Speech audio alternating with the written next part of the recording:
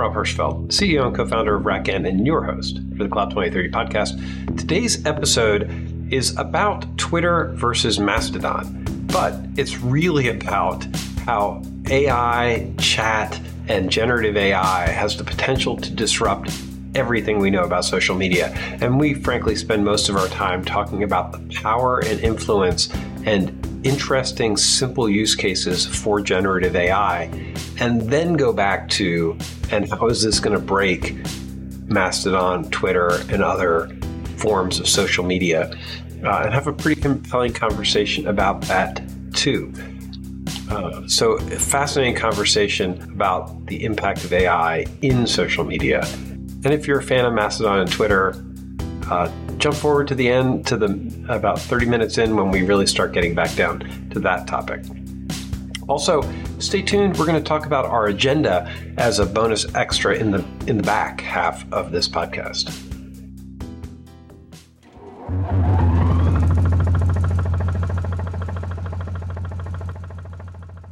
Hey, we found a new use for our Chat GPT is writing cybersecurity policy templates for our company.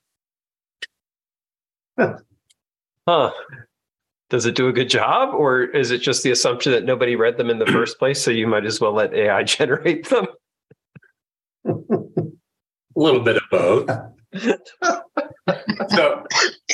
So here's the question. So we put it to Chat GPT. An example is write me an incident response plan for a SaaS company selling a B2B software product.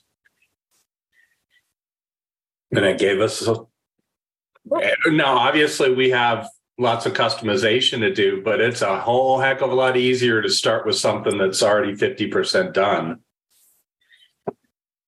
Hey, Tyler, here's a little heads up. Assume the role of is a better way than write me. The more specific you are, and the more things you include with like semicolons in between, the better the response you get from it. And now that they've announced the tiers and the different flavors of GPT-4 that are out and the different personas that they've applied to them, choose which one you want. It's worth reading the documentation to get way better responses. And then you can decide whether you want to commit the $20 a month, or in my case, 26. And that's a good point. The bottom line, though, is I'm sold on it. It's like, okay, I found a way to materially move the needle with my business using that technology today. I don't have to do anything else other than what we're doing right now, and we're seeing an immediate impact. I need to get it sounds like I'm lagging in getting my subscription, and I need to do it. Just having it review marketing copy would be, I think, helpful. Yeah, it's a great proofreader. Well, what I would love to see, go ahead. Sorry, again, be specific in the role that you wanted to take, the audience that you wanted to assume the position of, blah, blah, blah, blah, because otherwise it doesn't know to tailor it to the mindset of the audience, and also in particular, the buyer's journey. That's what I want to do is I want to say, read this in the frame of reference of this role and modify it for that reader and see how well it does. Which I think would remove my bias. You're on mute, Rich. You're on mute, Rich. I could see you talking. Got it. Yeah.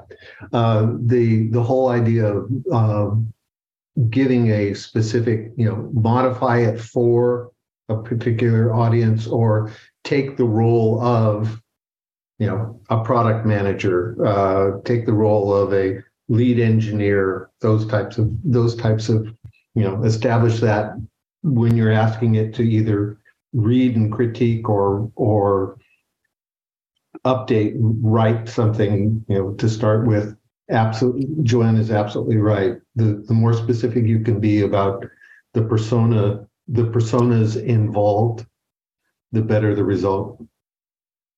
I've even taken it down to assume the following demographics about the reader, as as their point of the buyer's journey, because the form and like Jounce will give you a tone.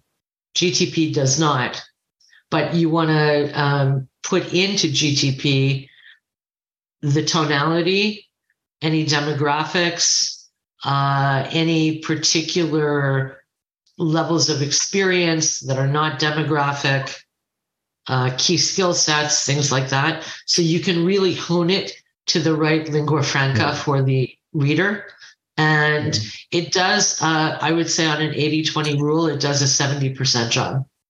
You still have to go back and tweak it and, go through the motions of things. It also does not understand different spellings.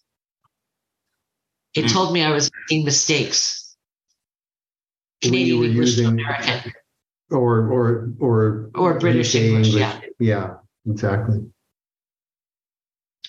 And the other thing that I've noticed is the more you give it in the industry vertical that you want to have that piece address, the better off you will be. So I always do a first question of saying, how familiar are you with, like, I don't know, call it fintech or regulatory for this particular framework? And it'll say yes, and it'll give me everything that it knows. And then I can determine from there, am I barking up the wrong tree or not?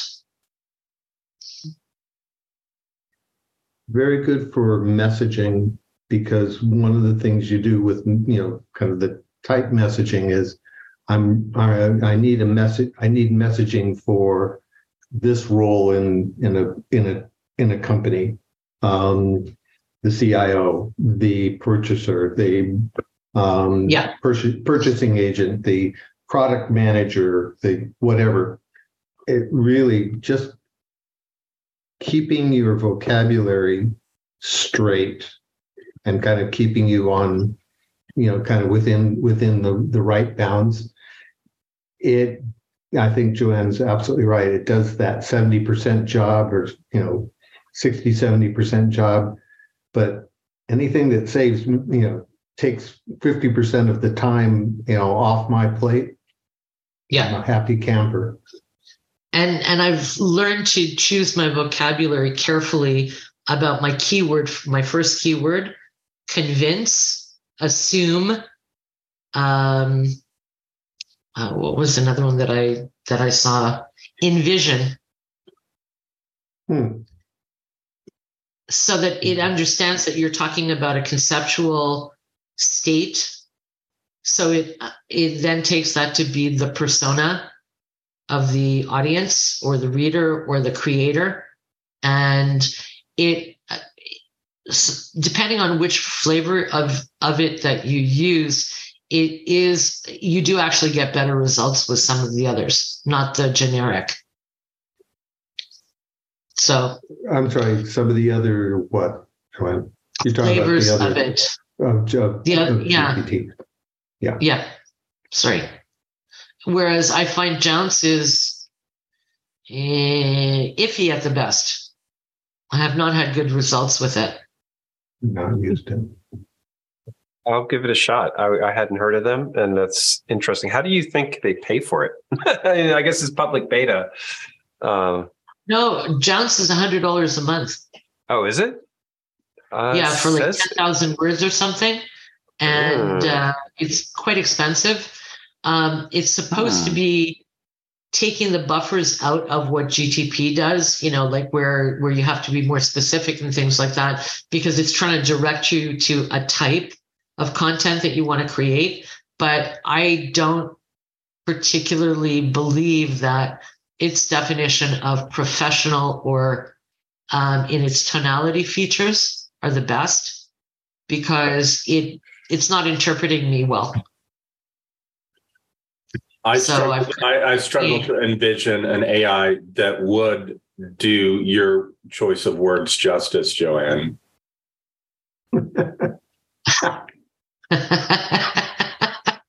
Just saying. Tyler, I appreciate that.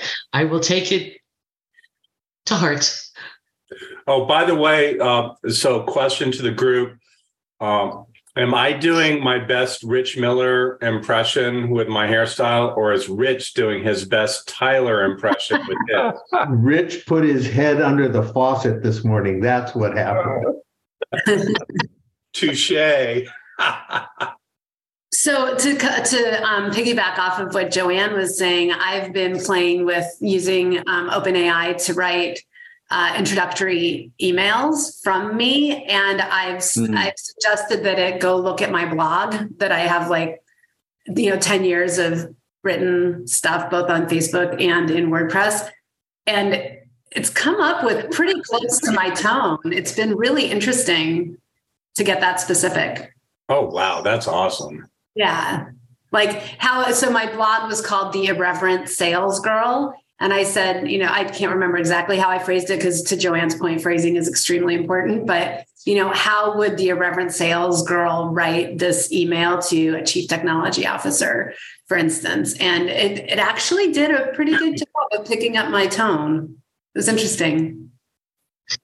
Well, the thing that I like about it is that I can always take whatever it has created. It does not do things like proposals or whatever as well. And it will take a high level. But when it comes to the change of tone, it has a hard time. Yeah. I've taken it, amended it, corrected it, put it back in, and then it's come up with things like, I don't know how to bridge between the first paragraph and the second paragraph. So one being fully me and one being it. Mm-hmm. And to your point, Tyler, I guess all jocularity aside, nobody understands me better than me. So also, it's helpful, like you said, it's so much easier to edit something than it is to draft it. But I found it really helpful to create an outline for me. So that, so I don't have to think through the structure of my proposal. I can just have it write an outline for me with a few specific details. And that's been really, that speeds up my creation process. It's been fun. Yeah. Using it to build scaffolds for whatever you're writing, whether you like the whole outline or, other approaches. I think it really gets you over the blank screen situation. And, I don't know about the rest of you, but I always feel like I'm doing a better job if I've got something I'm looking at and I'm, unpacking it and ripping it up and kind of rearranging the things, just moves. The quality gets there faster. And that's why I enjoy using it. Yeah. Yeah, I would say so too. I think the other thing is also that if you ask it things like build me a model of, or take the following scenario, now build me a model of what that should look like, it does a very good job. And then I iterate it. Now change this variable, now change that variable. So you'll get 6 iterations that you then have to sort of compile, but it does a good job of starting to take, a scenario, add one variable, add X variable, add Y variable, now put it all together. And it actually seems to enjoy that, or it'll come back with, sure, I would do this. And, then it'll build it for you as well. What kind of models are you talking about, Joanne? Are we talking about very, quant style models? Are we talking about verbal descriptive models? What are you talking about? I would say, well, to a very large extent, it would be a content model, because if you're strategically marketing, you're looking at, verticalization, the demographics, all the stuff I mentioned before. And then you're also looking to build that model around things like reader attention span and whatever. So a CIO will have less time than perhaps a lower level might, or want to go into depth on business side versus, hang on.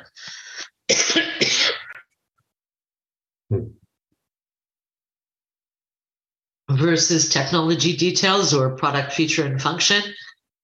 So that seems to work well in terms of putting things together in the right way. But what it doesn't understand is differences between verticals, or you can't say compare and contrast unless you give it a good frame of reference first. Yeah. That was the mistake I made early on, because I would say things like compare and contrast. Good. How long have you guys been at this, using AI to help with copywriting? I don't use it for copywriting. I was using Jounce for it. Okay. I don't find that Chat GPT is very good for certain things, but sucks at be pithy or be witty. You can say, be more concise. Why is that funny? It's funny to think you can't ask the AI doesn't know how to tell a joke. I mean, You can tell it a style. So I did this, I tested it with a story, just a random story. Oh, so if you had, okay. Please write this in Dr. Seuss style. And it did a pretty good job. And then I said, okay, well, use the word piggly wiggly or something. I can't remember what I used. I used a Dr. Seuss word in it, and I asked it to refine. And that did a really good job. Mm. But to your point, for writing copy, I'm about to meet with the CEO of a company called Tackle.io. And I don't know if you guys have this problem or if you try to work with other companies, but one of the hardest things to figure out is, what do these guys actually do from their websites, right? Like, tech is extraordinarily bad. And so you have to dig through lots and lots of stuff. So just now on this call, I asked it, why would the CEO of Tackle.io be interested in talking about DevTech Group with me? And it gave me 4 reasons. Oh, wow. That's interesting. That's very interesting. Very right. So the challenge we have is untraining our search brains and moving into a chat brain where you're asking very concrete questions for it. Yeah. Yeah. I agree with you, Rob. I think that's the right model. I was thinking, what was I telling my wife this morning, reminiscing about, no, it's actually my daughter, because I was reminiscing about the fact that it was before you were born, the first time I did a internet search on this thing called Alta Vista. And I thought I was getting all fancy. And then later it was Google, obviously, but getting all fancy with using, Boolean search patterns and all of this stuff. And I don't use any of that anymore. I just take a sentence and write a sentence, and Google is smart enough to figure it out. But it just seems like Chat GPT is just a smarter version of Google. You've got to think more carefully about the phrasing and the questions and all of that. But the model is still kind of similar, right? We're thinking about an access method between man and machine, where that interface is really kind of key for what you're trying to do, which is essentially take all of this knowledge, which is outside your brain, and make it part of your extended neural network. Forget, you guys remember what they call that? There's a scientific term for that. Where your knowledge space extends beyond your cranium. Oh, yeah. In various ways, they called it.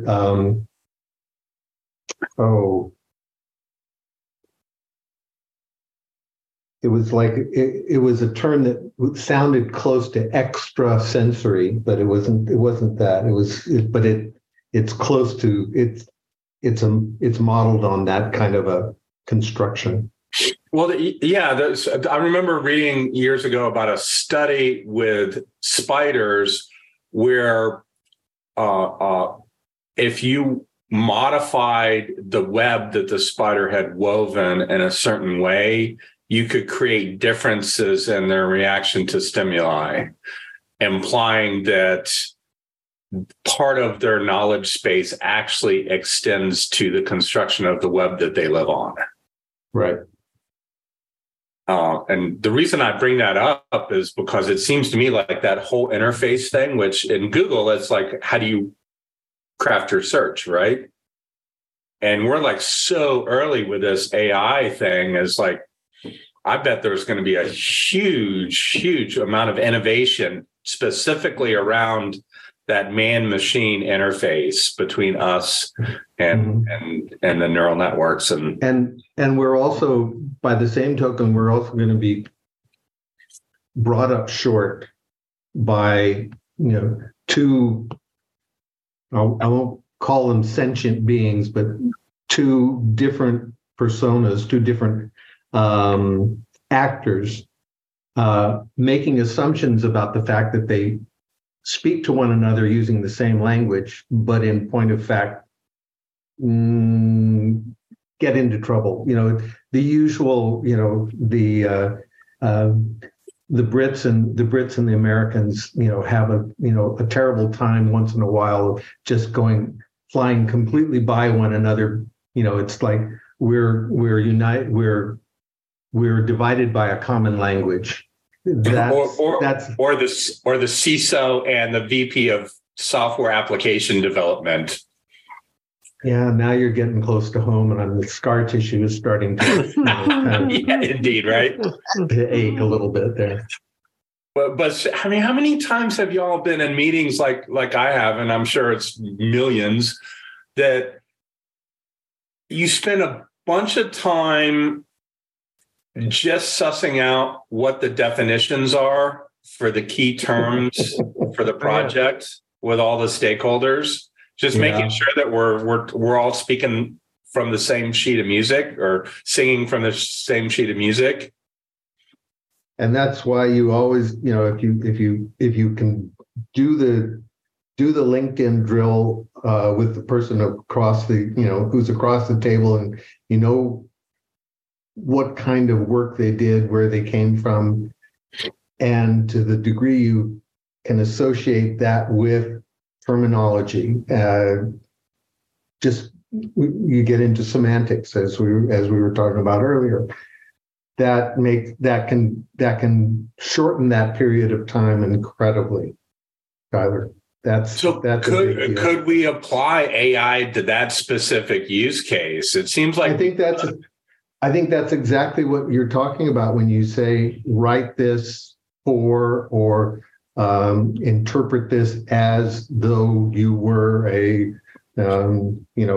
mid-level manager who last touched code in 2003 and has never actually been hands-on with any kind of agile development technology. It's a hell of a list. Yeah. Kudos for that one. By the way, I have no idea what were we supposed to talk about today? Is this it? I have no idea. No, this is actually tangential. Twitter and Mastodon. I think these are relevant in the sense because I think that some of what we're talking about from Bing's integration of ChatGPT is threatening to the status quo in a lot of these companies. But yeah, I would love to hear just as history, right? I think Twitter is still up despite apparently I just read that there was a minor round of additional layoffs at Twitter. The platform has definitely changed. And I think Mastodon, actually I'm using Mastodon more than I use Twitter, but is different. And so I'd love to hear people's thoughts. You start with this. How have you say you're using Mastodon more than Twitter? I've yet to kind of find my groove in there. What is it that you're doing that leads you to use it more effectively? What are you? I'm using it for tech news and trends more than Twitter. Okay. But I'm still finding there's a set of Twitter sort of diehards that are posting good content, and their content is rising to the surface faster because the noise on Twitter has gone way, way down.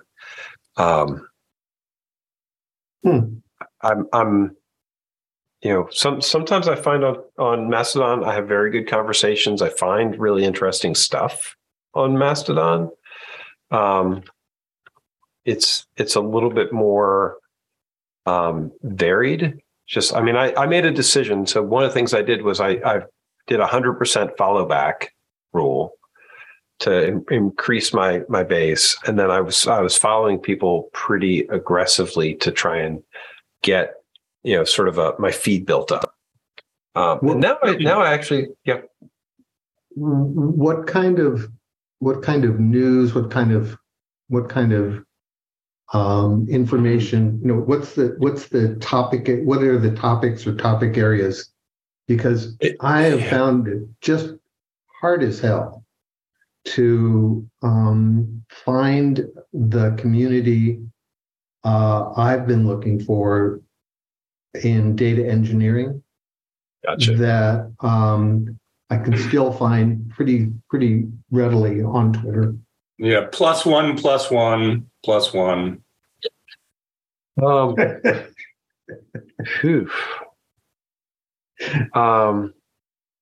The things I'm tracking, DevOps, open source, those types of infrastructure conversations, conferences that I'm interested in going to.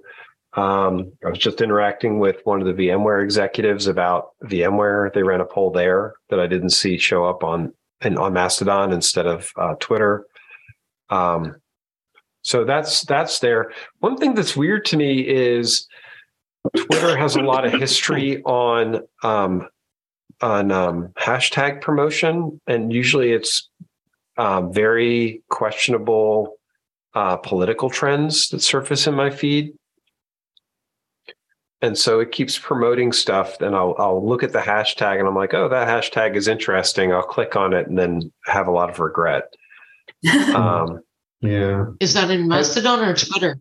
In Twitter. Mastodon, one thing Mastodon is really missing is it does not do a good job of trending hashtags. And so I find it not as helpful for that. But I think Twitter's hashtags had turned into commercial entities even before the Musk acquisition. So it was literally just churning. It was doing what it does today, which was churning questionable political trends towards me. Do you think your choice of server was it? Well, actually, did you make a conscious choice of server? I did, and which it's actually a little bit more open source. I haven't found a good DevOps.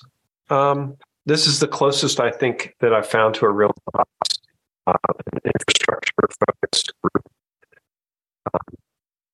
I haven't seen, and I'd love it if somebody could point me to one, a real good DevOps SRE type community with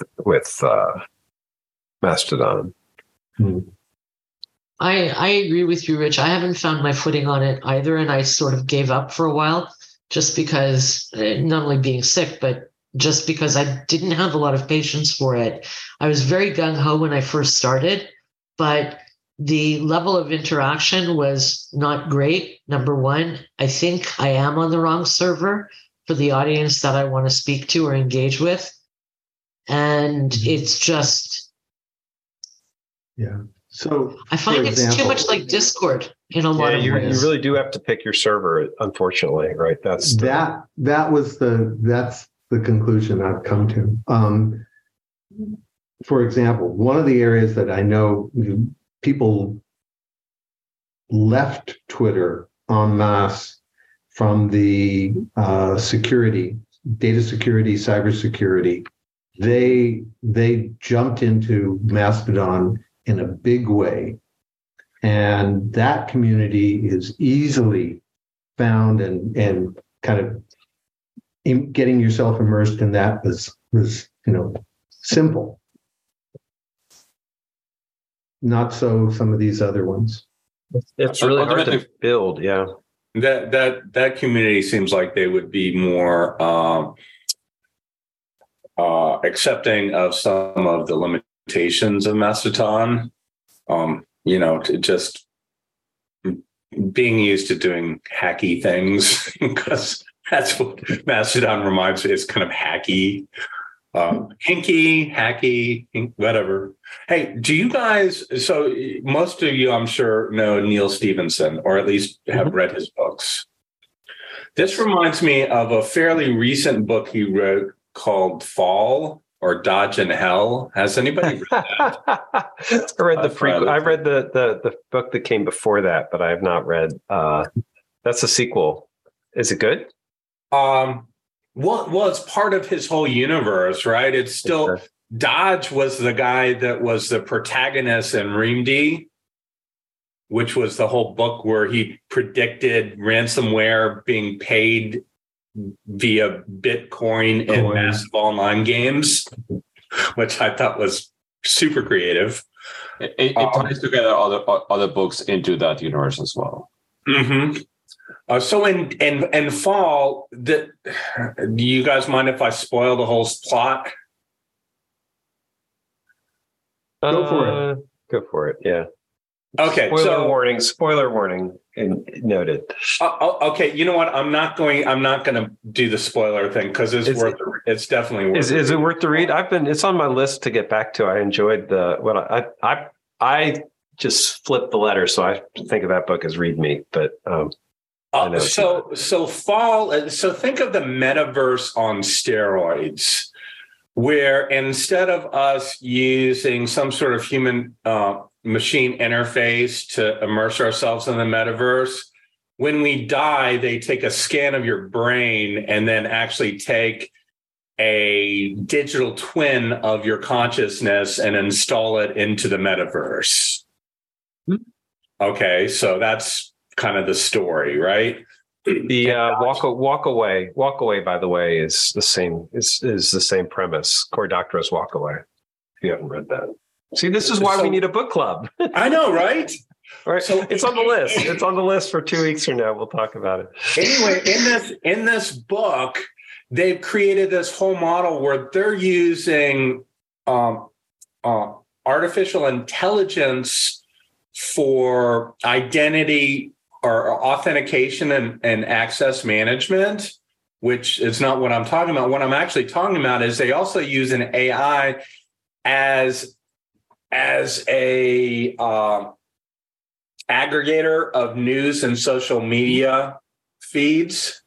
Oh, that's interesting. And largely because there's so much noise that you need an AI to filter out for. What if you didn't have to care about which Mastodon server you were connecting to, or have to do searches for other people posting certain content, where you just had this artificial intelligence that would curate and aggregate all of the relevant social media in both directions for each individual uniquely. It could actually go further and comment for you on threads in your style on threads that you think would be interesting. Right. So you could do like what you do with security incident management, where the 95% of the stuff you don't care about, you just put it on autopilot, right? But that's why I brought that up. It's like, wow, this is such an interesting vision of the future that. This is. I think you were closer, much closer. This is why the ChatGPT conversation was so powerful, because social media, right? It's because it got so disrupted with Twitter sort of doing a forced change. The power shift that we're seeing with ChatGPT only makes sense from a social media perspective, where you're going to let something curate, your own. Either it's going to be a company you pay for, like Twitter's been doing and Facebook, where they own the AIs, or where you're paying the AI to do the aggregation. But it also makes sense for it to do the engagement. So just a little bit of a spoiler in Stevenson's book. He goes into some of the unexpected societal implications of such an arrangement, and it's truly dystopian. So enjoy that. So what do you think that does to confirmation bias, though? I mean, not that we're necessarily moving into that world, but if you're only listening to the things that would be in your voice or that are in your interests, how much more does that disconnect us from other ideas? Yeah, that's actually one of the things that Tyler mentioned, like one of the societal implications of basically enclaves of people who are basically surrounded by their own hive mind and they just entrench even more. Mm-hmm. Yeah, think like dystopian stuff like Mennonites crucifying strangers going through their property because they're living in this alternate universe echo chamber that's been created by this automated curation. Wow. I mean, we're already seeing that in social media today, right? We do. Mm-hmm. And could ChatGPT, or let's say a language driven, whatever they call it, language learning, whatever the large language LLM. LLM, large language model. Doing such a thing, that's a serious concern about unleashing this type of technology, that we could take what's already bad and make it a lot worse. Quick question. But this is Quick question, Tyler. You said they were using the AI for authentication. And was it kind of a super CAPTCHA type of thing and it starts to look like, okay, I'm going to kind of reverse polarity on a Turing test. I was wondering if you guys were going to let me gloss over that. It's not just authentication, but it's also generating throwaway identities. Ooh, so privacy is one of the topics in the book as well, where you want to be able to, for example, when you apply to a job, the person who interviews you doesn't see your face, doesn't know your name, only knows certain credentials that are tied to you. So there's like KYC, KYB, privacy, all of that commingled into that. A lot of it is glossed over, but some really good ideas. So I would say for that, it was less interesting to me than the impact of using AI for social media aggregation and curation. And the reason why is because it seems pretty obvious to me that authentication of identity, if you were able to use AI to look at your entire digital footprint, you could create an accuracy rate of identifying individuals that's extremely high. And that's basically what he's talking about doing is using a neural network or some other machine learning algorithm to go look at who is Rich Miller. Well, when you start interacting, they start creating a trust score. And you get to a certain trust level, then you've established that it's a reverse Turing test. Mm-hmm. It's the automaton kind of trying to determine, with great accuracy, whether in fact, this person claiming to be Rich Miller is in fact Rich Miller. That's kind of fascinating. Yeah, now, on the social media aspect, there was another thing that Tyler, you haven't mentioned, but one of the characters uses personal content curators. So they hire someone to tune their AI for them. So when the AI makes a mistake, they send a message to their curator and say, hey, the AI let this slip through. Fix it for me. This is the point where you actually get mad at Neil Stephenson. It was like, yeah, of course he thought of that. I mean, like, seriously, that's how it's going to be, right? It's not going to be enough just to have this AI out by itself. You know, that'll be the cheaper versions, right? The freeware version. But the higher stuff is going to have a human blood and flesh that's going to team with the AI to create better curated results, according. Well, I mean, that's Neil Stephenson's trademark MO. Like, he consults with experts and gets their opinions. So he gets an idea, then goes to an expert and says, like, I have this idea. Tell me what you think about it. Tell me where I'm wrong. And then he collects all the information and writes about it. Mm-hmm. Yeah. That was the same thing was true of not as tech focused as Stevenson, but Gibson? Kitchen, yeah, Crichton, Michael Crichton. Michael Crichton, yeah. Yeah, he would take a item in tech and then just get the experts and then taffy it out into the most extreme scenarios. It made amazing books out of that. Right. Well, one of the things though that's come up Jurassic Park. In the last week is the number of companies that are banning the use of ChatGPT for their employees. Oh, I hadn't seen that. And their premise is we're paying for your brain, not for the AI. In most cases, that I've seen, the bans come more from a concern about intellectual property leaving. And on that regard, there was a recent announcement that the company behind ChatGPT is revising their policies and capabilities to provide stronger data protection guarantees. I'll have to find the article. Yeah, but I mean, I find it very interesting because JP Morgan announced it, a few others over the course of the last week, that they want to make sure that the employees are not doing 90% of their work with the AI.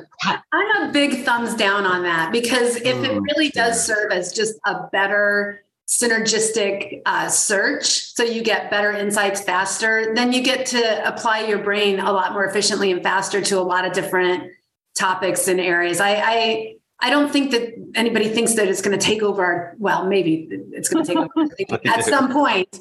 But I think I'm a big thumbs down on that. So if anybody cares, nobody called me. I'm with you on that one. I mean, if I am too. If I get a better quality contract out of a lawyer or a legal assistant for having, using a generative AI to, lay out as we were saying before, the draft, the scaffold covers the issues using precedent, everything else. And then you've got somebody with real skills, knowledge that refines that, and that shows up, covers more of the cases. It's readable. It hits the target, and you're getting this out much more quickly. I'm sorry. How do you fight that? How do you fight it? How do you disagree with its benefits? Well, because I guess what they're trying to say in their own inimitable way is the nuances, the ideas, the things that are not created by the AI are more valuable to them. So They don't want you to use it because you're going to give it your best ideas, which takes away their competitive advantage. Now, to Klaus's point about, how they're not going to use what the users put into it to train the AI, you have to remember that even GTP4 is still 2 years out of date to what's current. If you ask it something that's current news, it does not know. So because of that and the pace of acceleration in business and in technology, I can understand why they would kind of go down that road. I mean, do you want to give an AI your best thoughts? Because it's coming from the questions that you're asking it. Well, that's actually a good issue. How much leakage of your ideas into the AI's kind of repository are you willing to suffer for the benefits that you're getting out? And if we were all living in an open source world where, there it is, it's all out there, use it wisely and use it with attribution. Fine. Clearly, that's not the case for a lot of these companies. I'll take a devil's advocate point of view here. And the point of view is that what JP Morgan is doing is completely rational. And the reason why is if you go back to what they are actually as an organization is they are a digital products company. Everything they sell is a digital product. And they're financial products and services, but all of those are digital, meaning that all of the internal components of that are really, really important to the concerns of the business. Another industry like that would be insurance, where actuarial algorithms are, core intellectual property upon which the organization exists.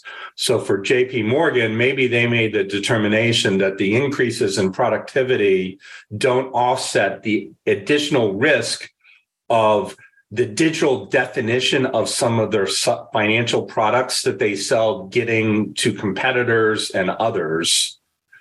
I think that's a rational choice if that's the way they're thinking about it. Because you look at financial services companies like JPMC and Bank of America and Goldman and, I'll tell you where it's going to be a real mess, where it's going to be a real mess in the financial is risk model management.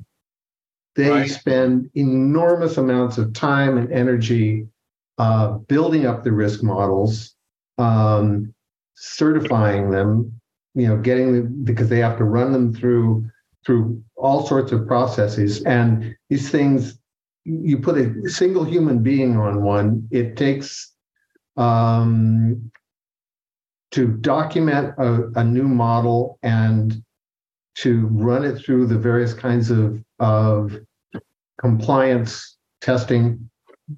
They usually estimate somewhere between 10 weeks to 4 months for one model. And some of these banks have 1,000 different models that they're using.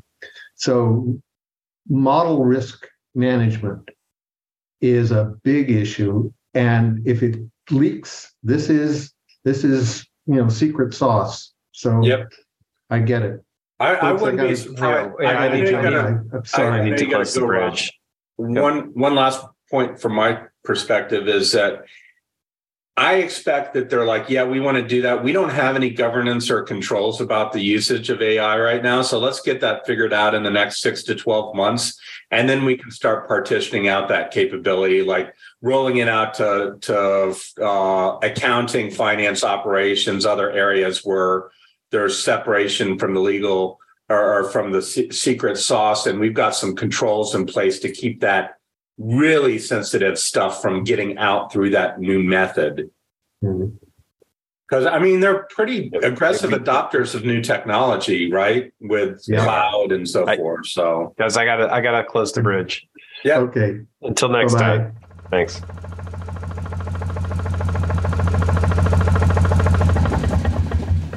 Wow. I hope that was a great conversation about generative AI and its power for changing the shape of social media.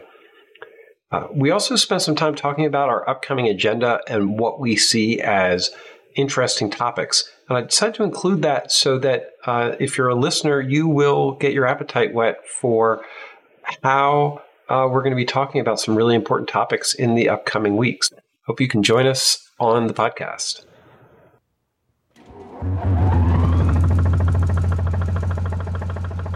Any topic of interest or looking at the calendar, anything we want to make sure we put on the calendar? So I'm looking at the calendar. I haven't looked at the calendar for a while. What's coming up? Data gravity. I need to ping McCrory to see if he's in for that. Talking about a 2030 book club.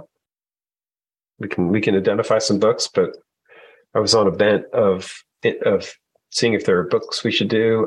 Then going back to the data mesh, why we don't like data mesh, and then metadata 3. Wow, I have a lot. Platform migration, some topic we keep deferring, changing landscape for open source in April. And some of these I'm going to have to reschedule because I've got conflicts, but and improving time to decision for tech leaders. On the data mesh, the data mesh topic, are we going to? Oh, sure. Is it just going to be a dunk on data mesh, or do we establish data mesh as an alternatives to data mesh that address some of the same issues? There's this whole notion of people have tried to make use of the term data fabric rather than data mesh, and that's met with a varying results. Let's put it that way. I'm capturing those thoughts in the minutes, in the notes. Yeah, so. I see that you are, but I think it's worth taking a little bit of time, and rather than being just a bad mouth session. You're right. I should.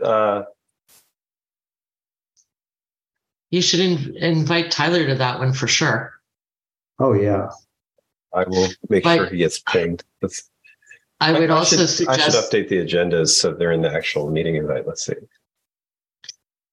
What about adding the notion of semantic modeling for data fabric or data mesh? It almost sounds like a whole new topic. Semantic modeling. Yep. Well, yeah, semantics. Yeah, yeah, the role of semantics in all of this, and it's pretty important. It's getting the same kind of attention, in the modern data stack. People are talking about the semantic layer or the semantic layers, and one of the most important providers of technology to what's now being called modern data stack, DBT, has really taken a step towards this whole area of semantic layers. Has one or two other kind of significant companies, and yes, worth bringing it in. I try, Rich. I really do. I know you do. Y'all are friggin' brilliant. I love these topics. It's great. By the way, I talked to McCrory 2 weeks ago, and I know that he's hard at work on some new work that he has been doing on data gravity. Some of it kind of doing some quantified he's had access to data because of his position, that he's coming up with some kind of interesting indicators of the impact of data gravity. So worth seeing if he's available. Checking with him.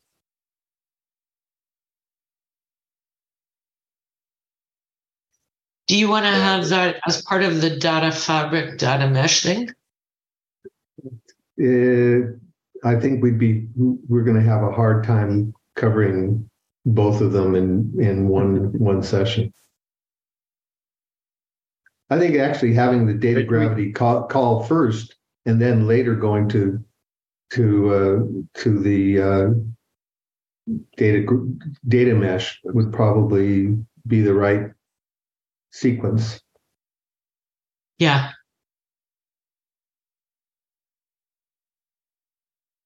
I'm going to stop sharing so it's easier for me to watch what's going on in the chat so I don't strand people. But cool. Thank you. I keeping the agenda up to date is a challenge I don't always put first. So nice to lay things out so we can actually coordinate these pieces. That's a lot of cool topics. Holy cow.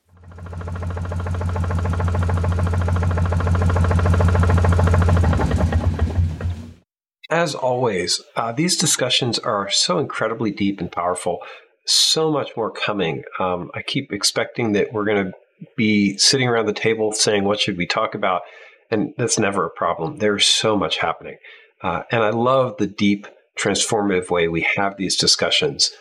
And they would be so much better if you took your time out and came and joined us during the conversation. Love having people listen, but also like having you be part of the conversation. You can find out our full schedule at 2030.cloud. That is the place to go see and learn about what we're doing and be part of the conversation. I'll see you there. Thank you for listening to the Cloud 2030 podcast. It is sponsored by RackN, where we are really working to build a community of people who are using and thinking about infrastructure differently, because that's what RackN does. We write software that helps put operators back in control of distributed infrastructure, really thinking about how things should be run and building software that makes that possible. If this is interesting to you, please try out the software. We would love to get your opinion and hear how you think this could transform infrastructure more broadly, or just keep enjoying the podcast and coming to the discussions and laying out your thoughts and how you see the future unfolding. It's all part of building a better infrastructure operations community. Thank you.